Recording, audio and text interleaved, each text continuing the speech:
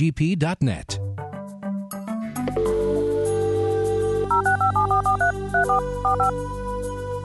This is the Bible Line, a live radio call-in program with Dr. Carl Broggi. Dr. Broggi is the senior pastor of Community Bible Church of Beaufort, South Carolina.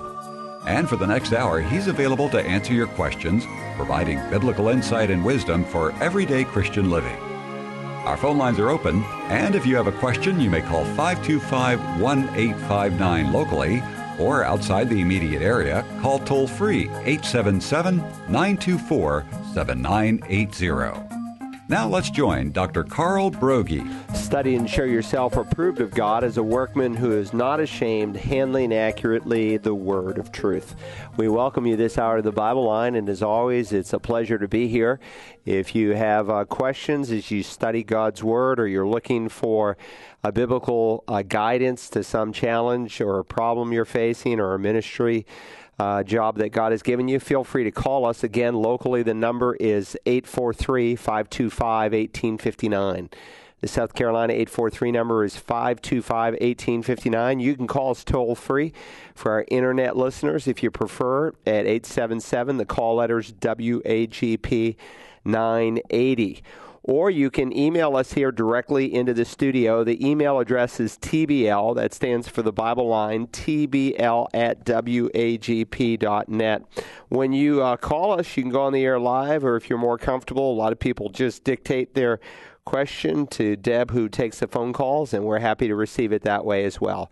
Rick, as always, it's good to be here. Let's go ahead and we'll jump in. I think we have some email questions that have come. We do, and we've got Jamie from Beaufort who wrote that she is working on a Bible study at home and doesn't understand, why did God judge everything and not just mankind? For example, why the animals as well? And also, can you please explain why in the Old Testament did everything need to be clean that involved a sacrifice because of the contact? Was it because of the contact with sinful people? Those are some great questions that Jamie writes us to today. So let me respond. I'm going to turn here to the book of Genesis. And her first question is, okay, I understand God destroyed the world. Why did he kill all the animals too? And it's a fair question, and let me respond by reading here Genesis chapter 6. In verse 7, it says, "And the Lord said, and Yahweh said, I will blot out man, whom I have created from the face of the land, from man to animals to creeping things, and to birds of the sky, for I am sorry that I have made them." So understand, of course, that when God created man, we are distinctly different from the animal world. The scripture says that we're created in his image, male and female, he created them. The Bible says that God breathed into his nostrils the breath of life, and man became a living soul, a living spirit. And that's how we're different from animals. God made us in his image. You never see a dog or a cat on their knees in prayer or worshiping God. Only people do that. We're not some highly evolved animal. We are distinctly different. In fact, God gave us rule over the animals. But there came a time, obviously, in human history where evil was so widespread and had grown and just multiplied that God said that he was sorry that he had made man. And so he was going to destroy the world. This was actually a historical event that took place. And he killed the animals with it. I mean, think about it. There's some guy hiding in some cave. There's some guy hiding on some mountaintop. Wherever you may be, God is going to deal with you. And the judgment of God is inescapable. So that's going to automatically mean that the animals are going to go with man.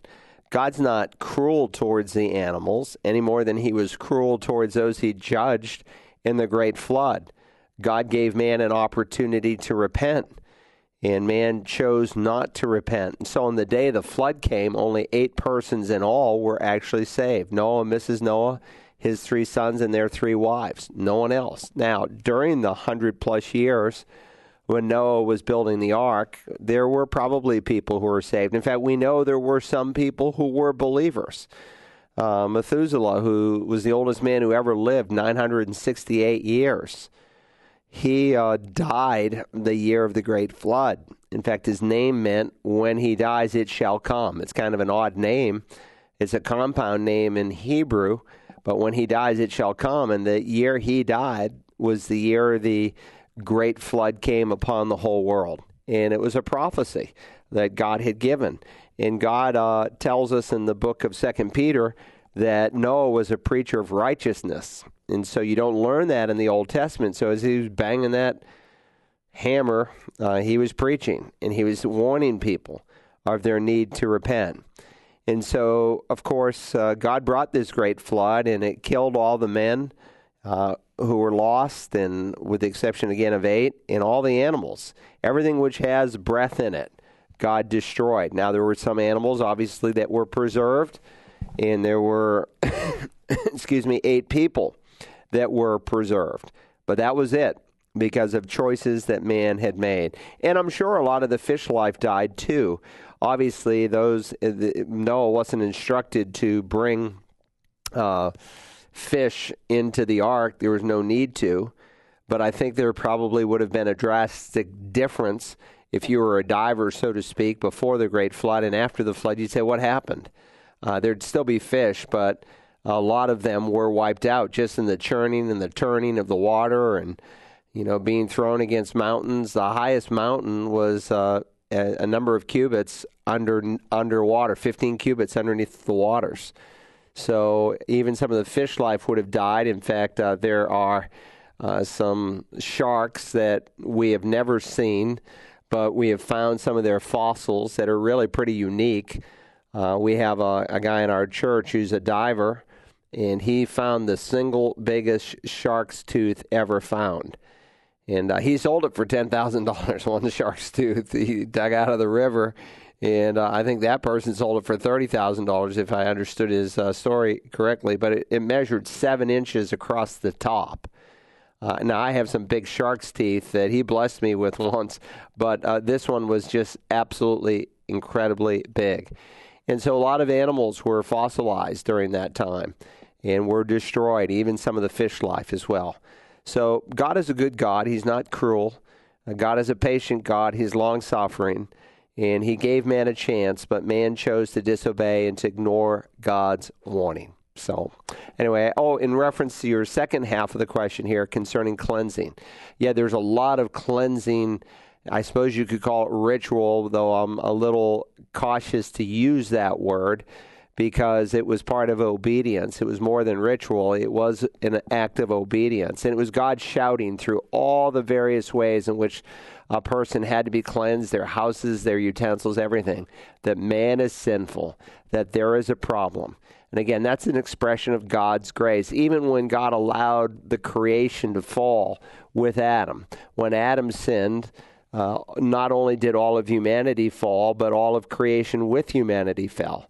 Had God left Adam in a Garden of Eden, some of his offspring might think, well, there's really not a problem. This place is beautiful. I don't see the problem.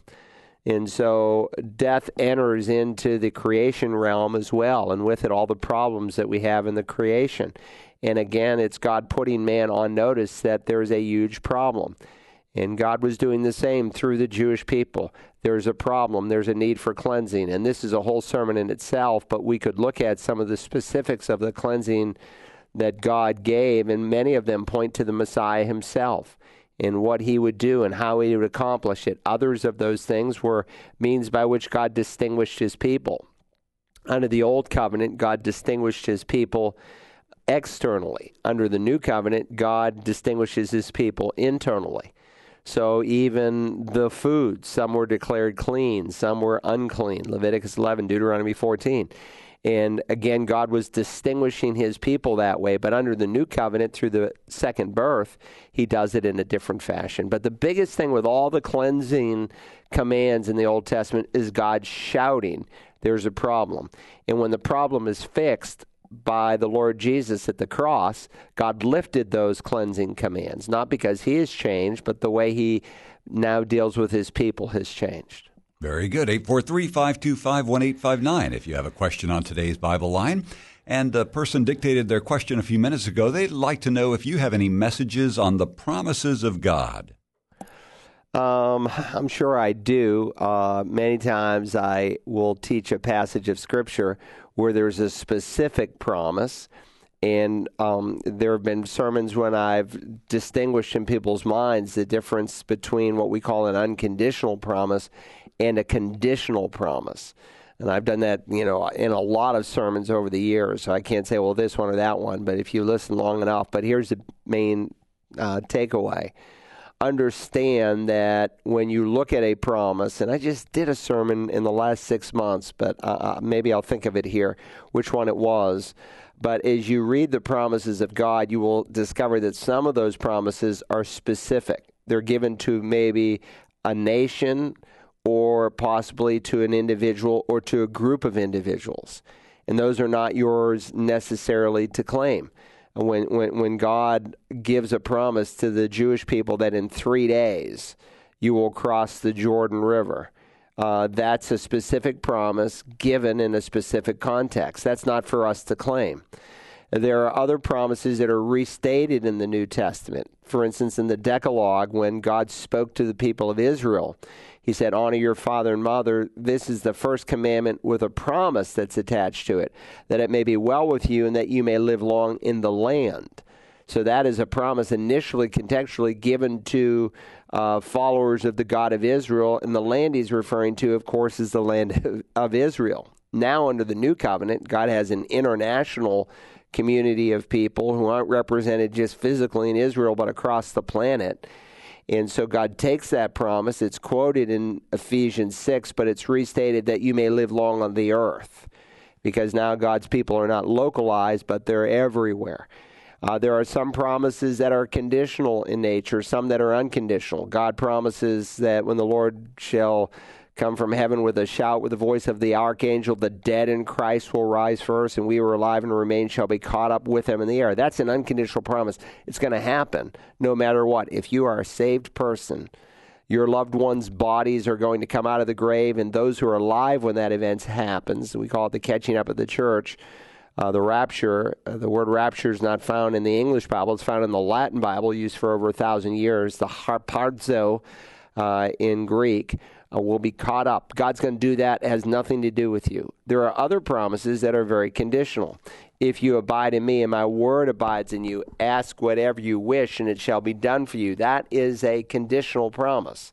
You have to be abiding in Christ, and his word needs to be abiding in you.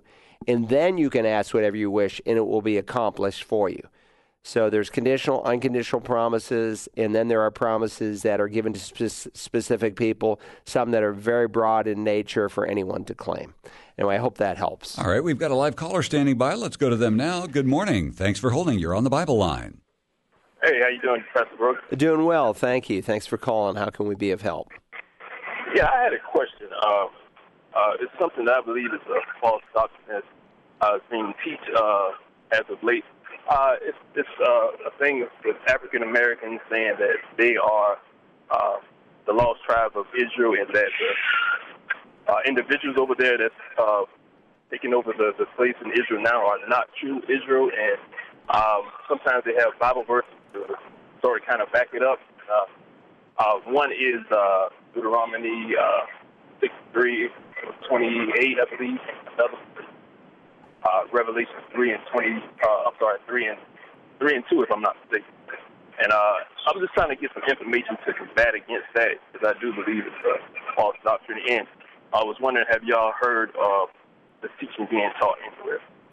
Well, it's not a new teaching. It's often called British Israelism.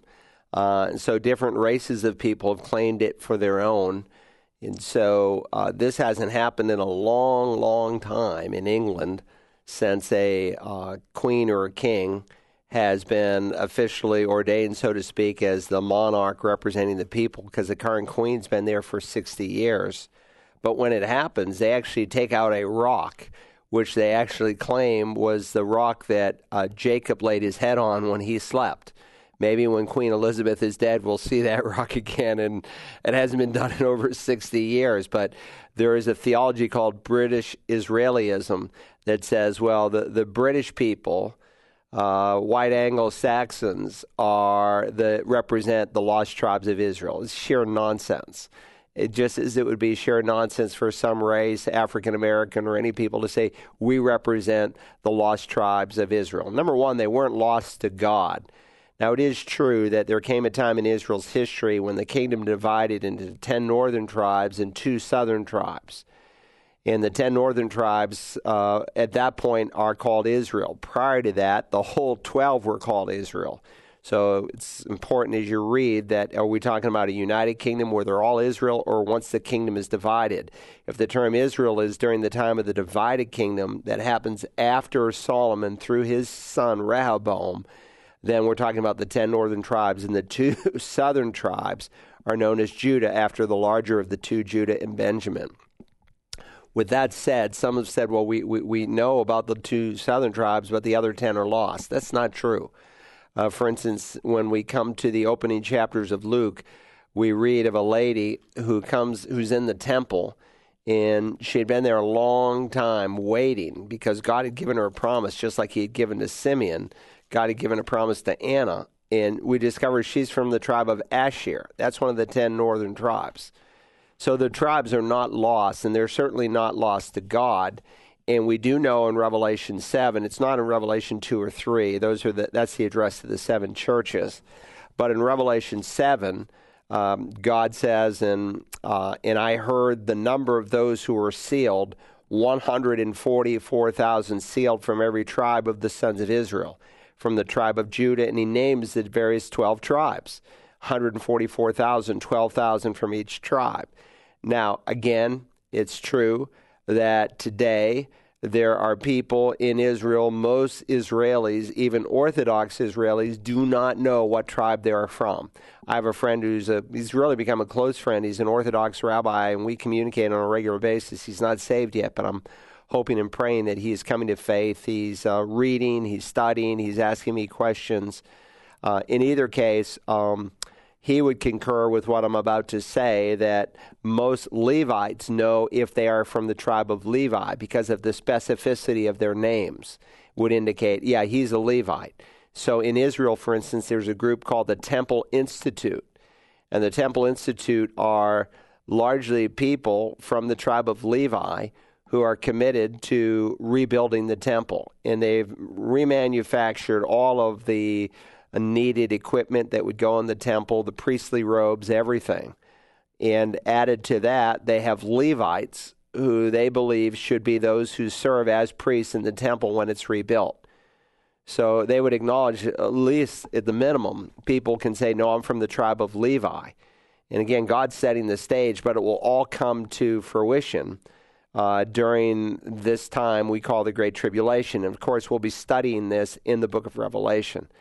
But rooted behind this false doctrine that this brother raises is a wrong view of the people of Israel. And so there are people who have thought, and there are some popular speakers today who think the church is the new Israel. John Piper, I love him. He has the gospel. Well, we're going to spend eternity in heaven, and I think he'll be straightened out then. But he thinks the church is the new Israel. R.C. Sproul, another Reformed thinker, he thinks we're the new Israel. It comes out of John Calvin's theology, which comes out of Roman Catholic theology, and the thought comes out of Augustine. And so Augustine taught that because the Jewish people were unbelieving, that God had replaced them with the church. Well, he hasn't replaced Israel. God is going to use the people of Israel to bring about the second coming, just as he used them to bring about the first coming. But it's basically that doctrine which actually led to the silent pulpits in Germany that helped feed the great Holocaust that the Jewish people experienced. And it's a very sad thing to consider. But there, unfortunately today, I would say now the majority of pulpits in America don't even teach God's unique role for the people of Israel. But God is going to pull it off, and he's going to do it through the Jewish people. But it is a false doctrine for some group to say, well, we're the lost tribes of Israel. No, we're not. God made some unconditional promises to the Jewish people. And if you want to study this, and really be grounded to defend this, then go to searchthescriptures.org, click on the book of Romans, and listen to my sermons out of Romans 9, 10, and 11. It's the national section of the book of Romans, and it deals with Israel. We go back and we look at the Abrahamic covenant that wasn't conditioned on Israel's faithfulness. Abraham was asleep when God cut those animals in half, and he, the Lord, walks through the animals because it's a unilateral covenant. It doesn't have anything to do with Israel. God's going to pull it off, kind of like what we talked about earlier in the prior question. It's an unconditional promise that God makes to the people of Israel. It's not conditioned on their obedience. Now, the Jewish people are going to come to faith. It's going to happen, and it will happen in a whole-scale way. It's happening today. Jew and Gentile are members of the church. We have some Jewish people in our own fellowship. But it will happen in a broad-scale way when, as a nation, they're going to believe that Yeshua is the Messiah.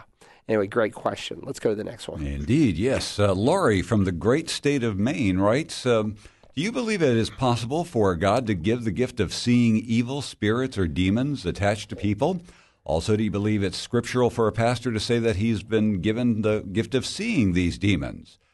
The reason for my questions, my boyfriend recently brought into his home a man from Pakistan who has received a religious asylum in this country. He claims to have been given this gift of seeing demons. He also said that he's been given the gift of putting hands on people and being able to know their sins. I'm very concerned.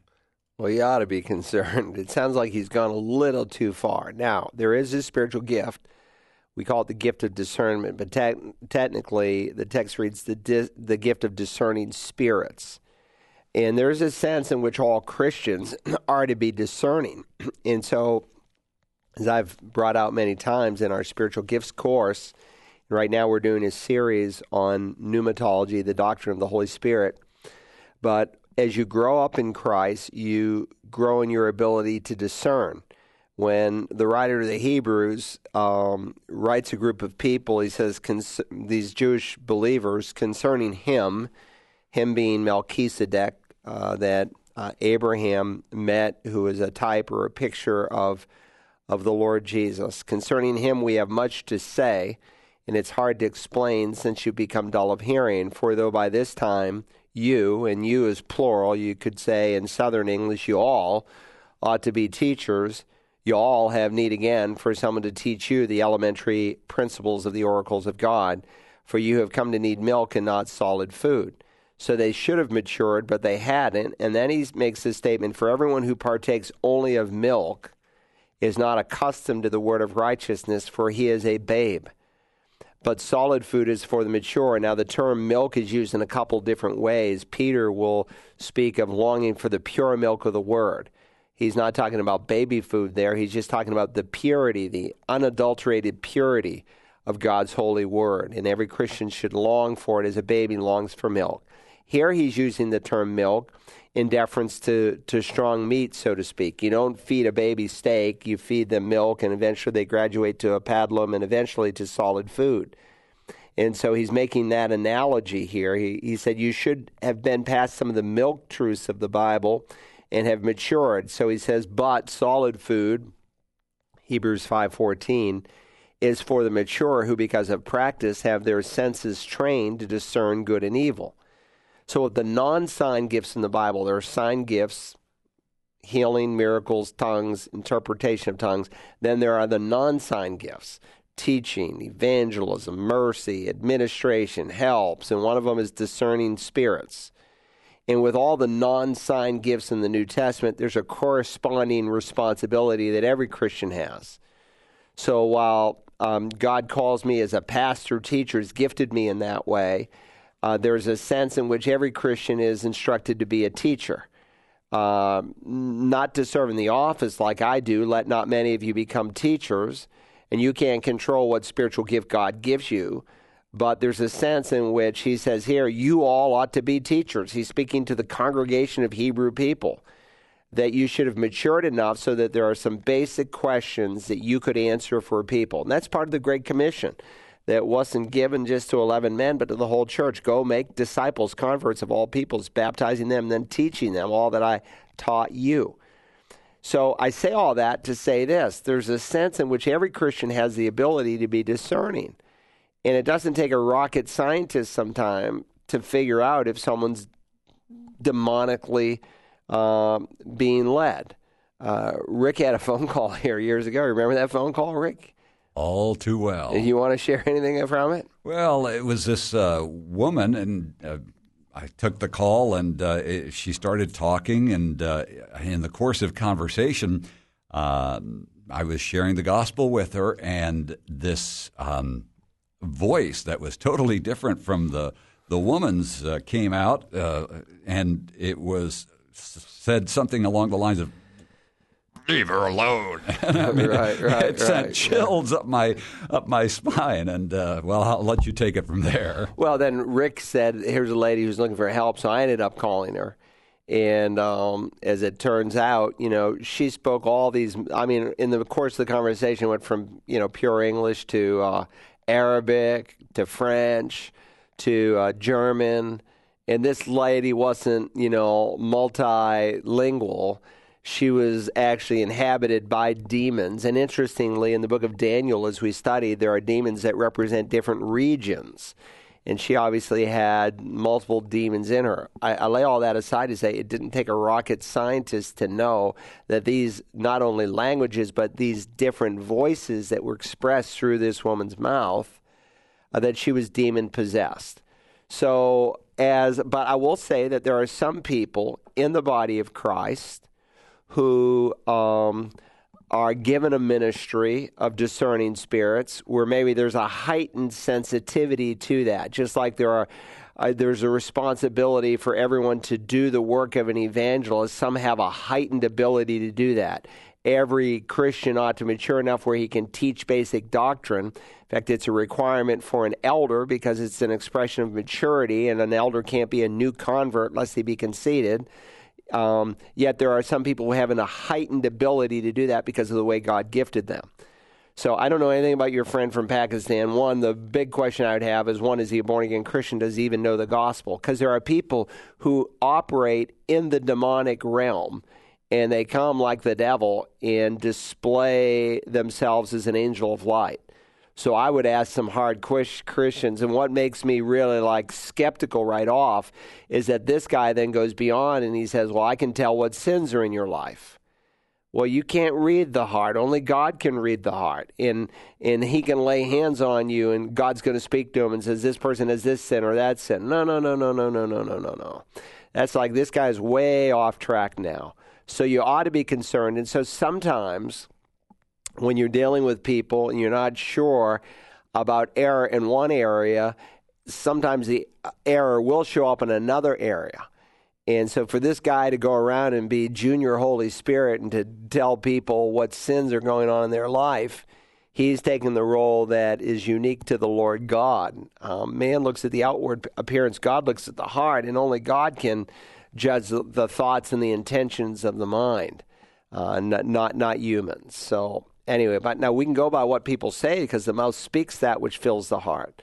But we can't cross over that line into the role that is unique to the Lord God. Good question. Let's go to the next one. All right, very good. We got a call a minute ago from a listener who would like to know if you have any recommendations for raising girls for first-time Christian parents.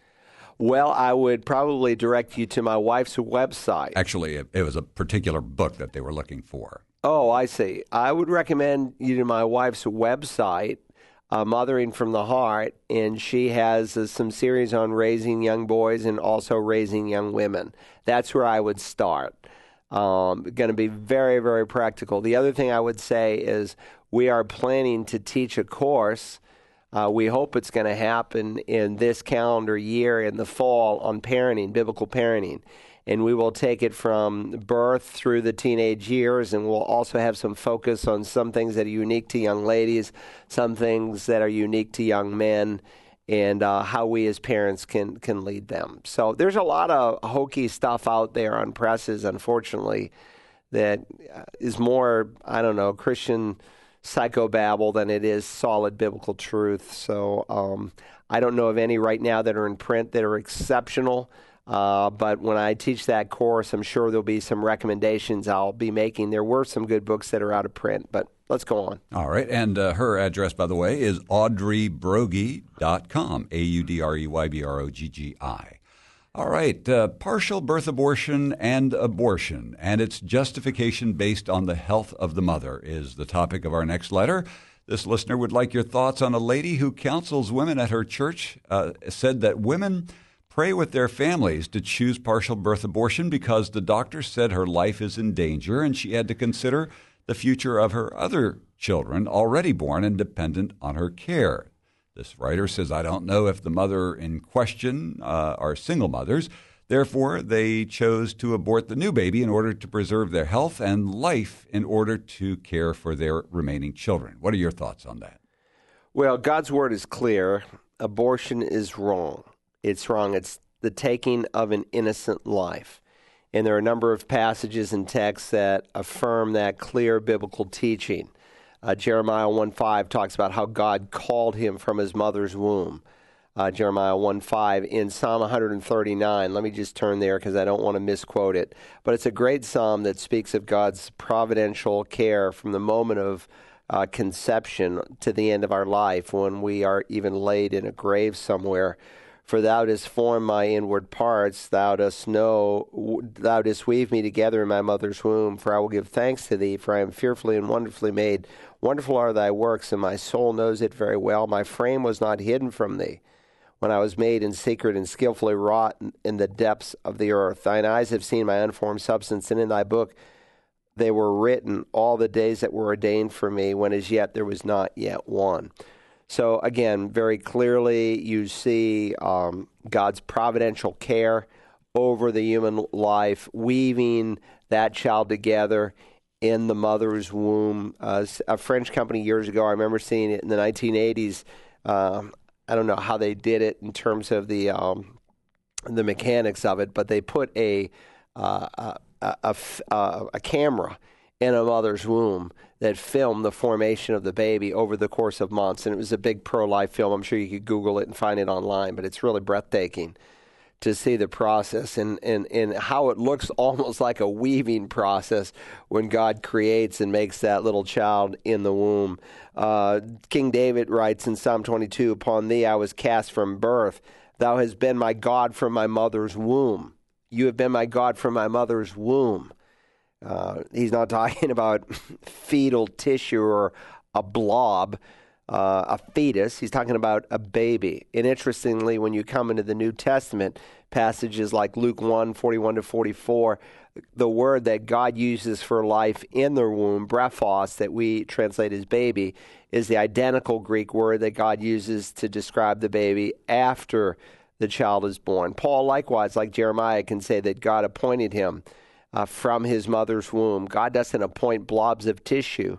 He appoints people. So, big question, when does life begin? The Bible is very clear at the moment of conception. That's why King David in Psalm 51:5 can identify his guilt from the moment of conception. I was guilty when my mother conceived me. I was sinful when my mother conceived me. Why? Because life starts at the moment of conception. Okay, with that said, and that's the big question, and many times you can reason with people and say, well, let me ask you, the day before a baby is born, is that child a real baby?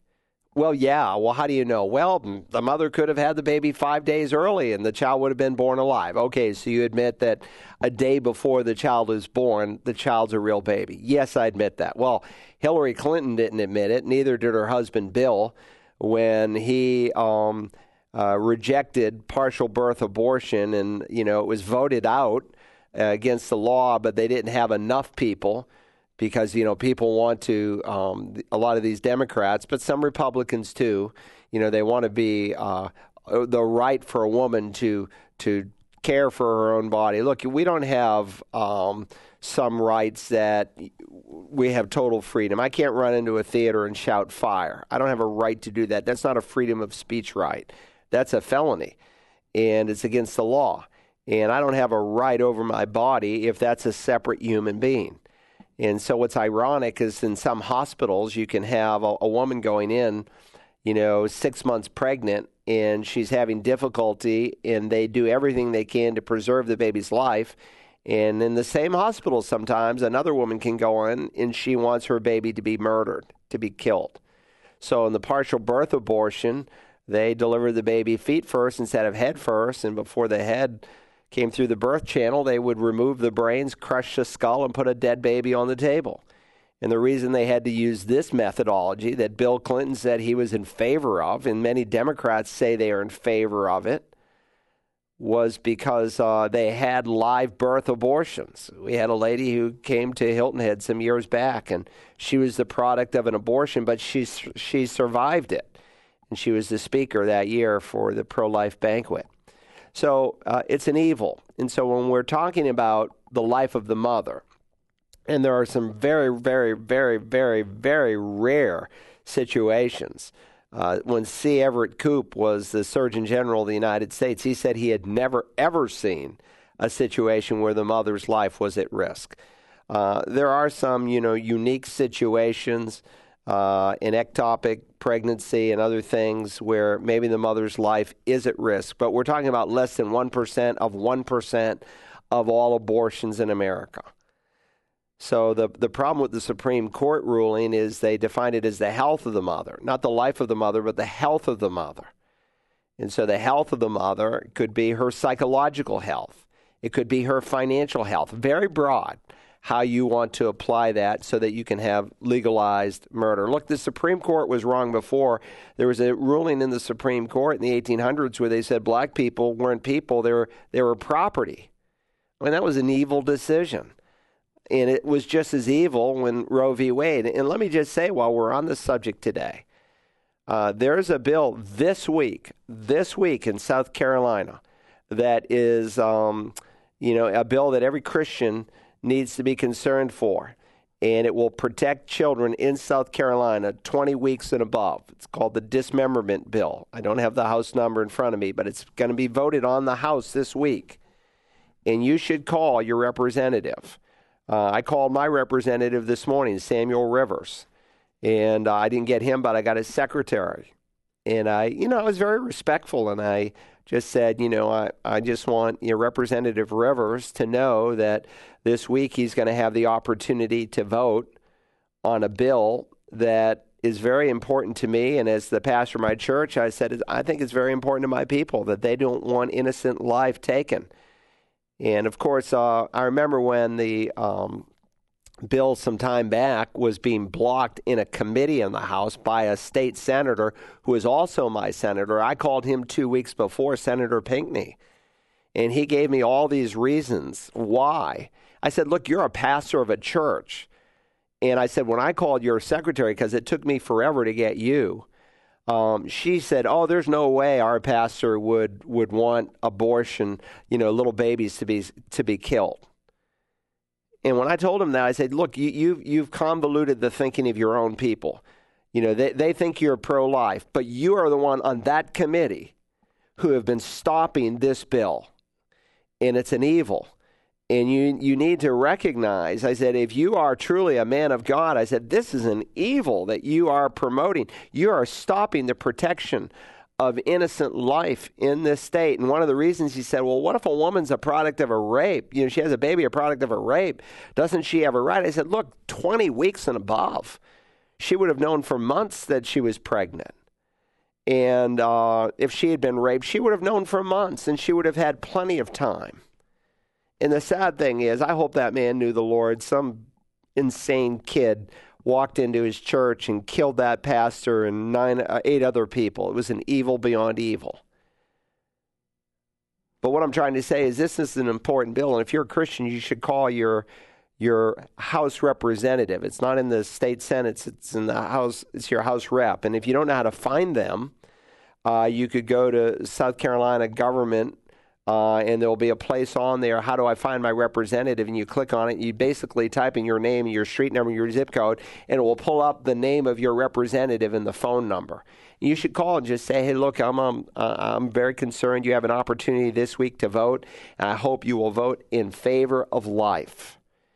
And look, when you get a call, when you're a state representative and you get a call, they never call. People, for the most part, never call. I mean, there are dozens and dozens and dozens of bills and things they pass where they never get a single phone call. When they get 30 or 40 phone calls just to their office, wow, that really rings their bell. And they know people are watching. And I just said to them, I said, I'm very concerned. And I said, I know what's happened in the past with some of our state representatives. And I said they'll not vote so they don't have to identify themselves where they stand on this issue. They just don't vote or just don't show up, or they vote against life. And I said, if my state rep doesn't vote or votes against it, I said, I promise you I will do everything in my power and with my influence to see that he is not elected again. And this is an evil that has come upon our nation, and this is an evil that's upon our state.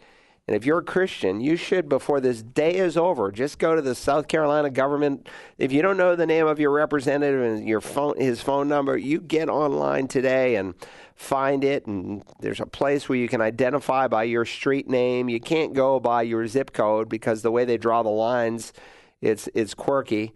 But you should find out who they are and call them and respectfully let them know that you're watching and listening and praying that they will protect life. All right, very good. And that is Bill H. 3548.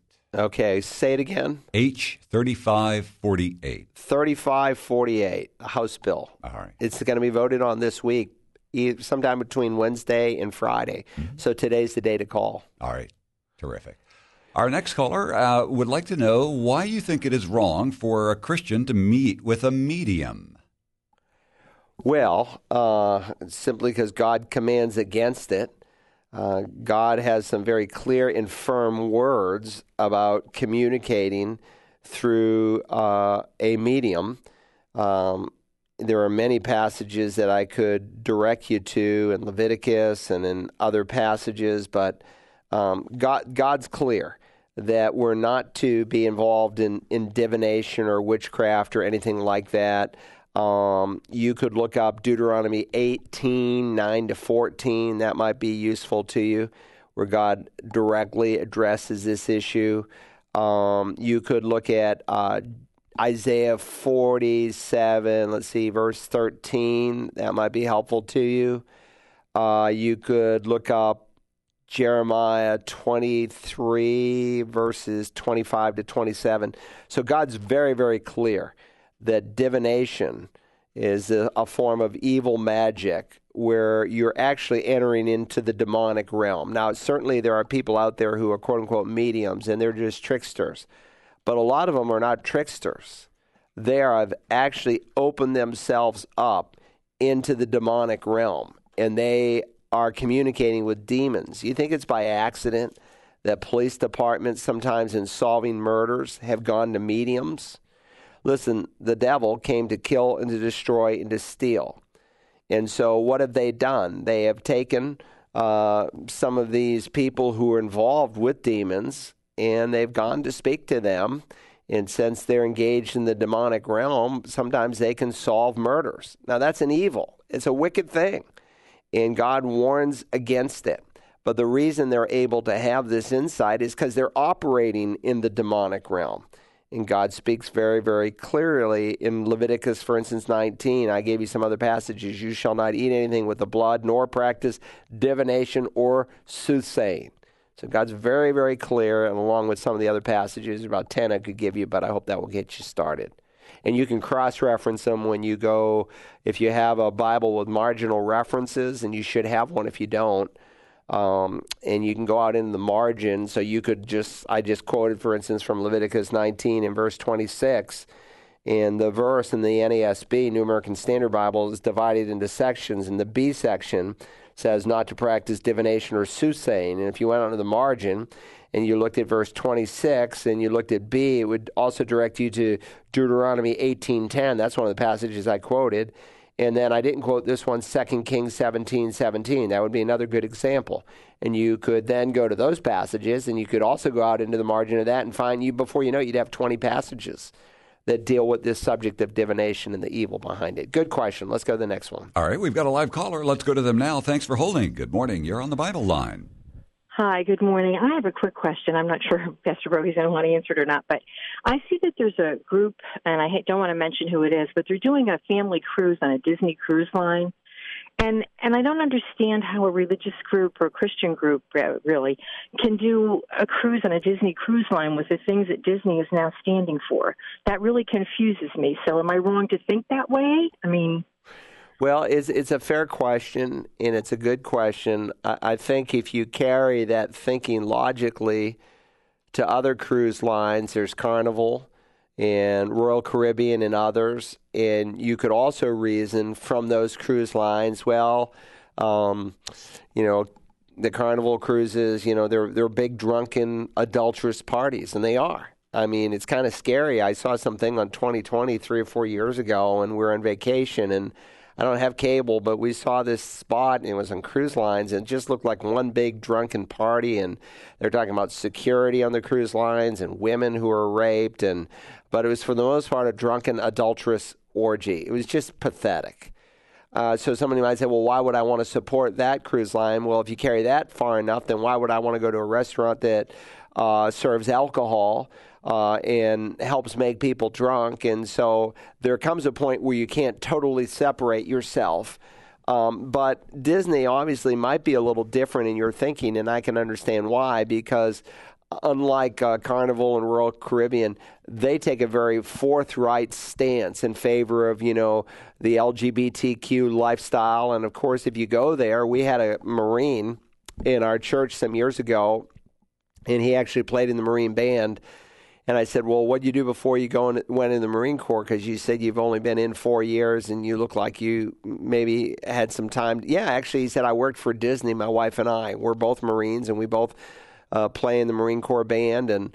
But we worked for Disney. I said, what was that like? They said, just like, it's unbelievable. He said, we felt so out of place and so awkward. He said, but we know God had us there as a witness. But Dan was telling me that the place was just covered over with gay people who were in their leadership and employed by them. And I remember I said, well, that was kind of my sense, because we went to Disney with my children. I think it was back in 91. It was the last time I went. We spent all this money. And we waited in line all day. It's just, on a pastor's salary. And I thought, man, this was a waste of money. You stand in line for an hour, and then the ride's over in 3 minutes. You go stand in another line for an hour, and we spent all this money. But in the middle of the day, they had some kind of a parade. And I said to my wife, I said, this is a gay parade. I said, it's obvious that so many of these people, by their mannerisms, are homosexual. Of course, Dan confirmed it to me that day. He said, Pastor, you got it, man. That is where it is. So yeah, they're a little more open and forthright in terms of their stance. And so I would be reluctant, if I were a Christian pastor and wanted to run a cruise, to want to put money in the pocket of an organization that is openly, blatantly evil. I mean, they're all evil in some respects, but which is the lesser of the evils?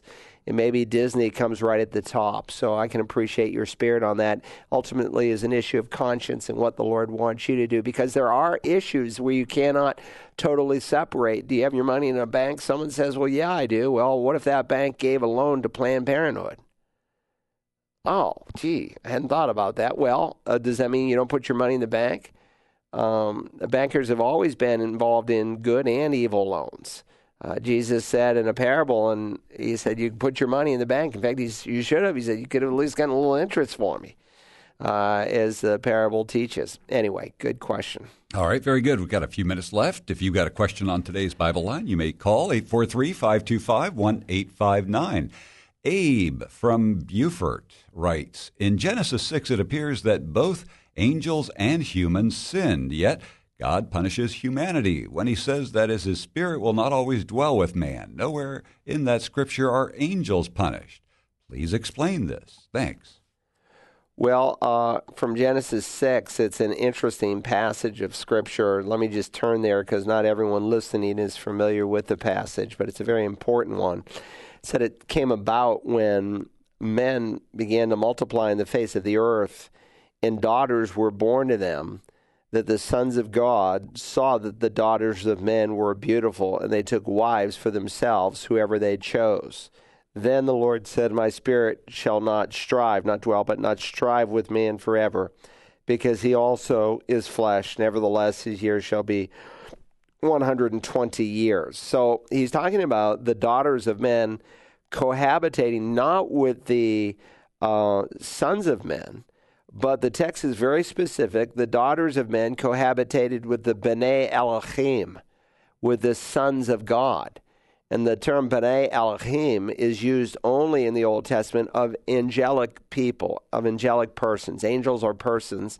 They're not human persons. We're higher than the angels. We'll judge angels someday, the Bible teaches.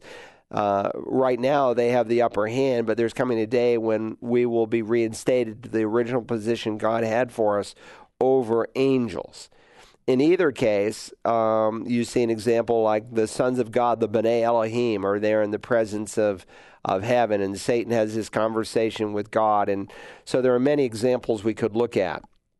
And I might direct you to my sermon series in Genesis, and you could click on the sermon for Genesis 6, and I think I only got, through the first 8 verses, and you could listen to that message.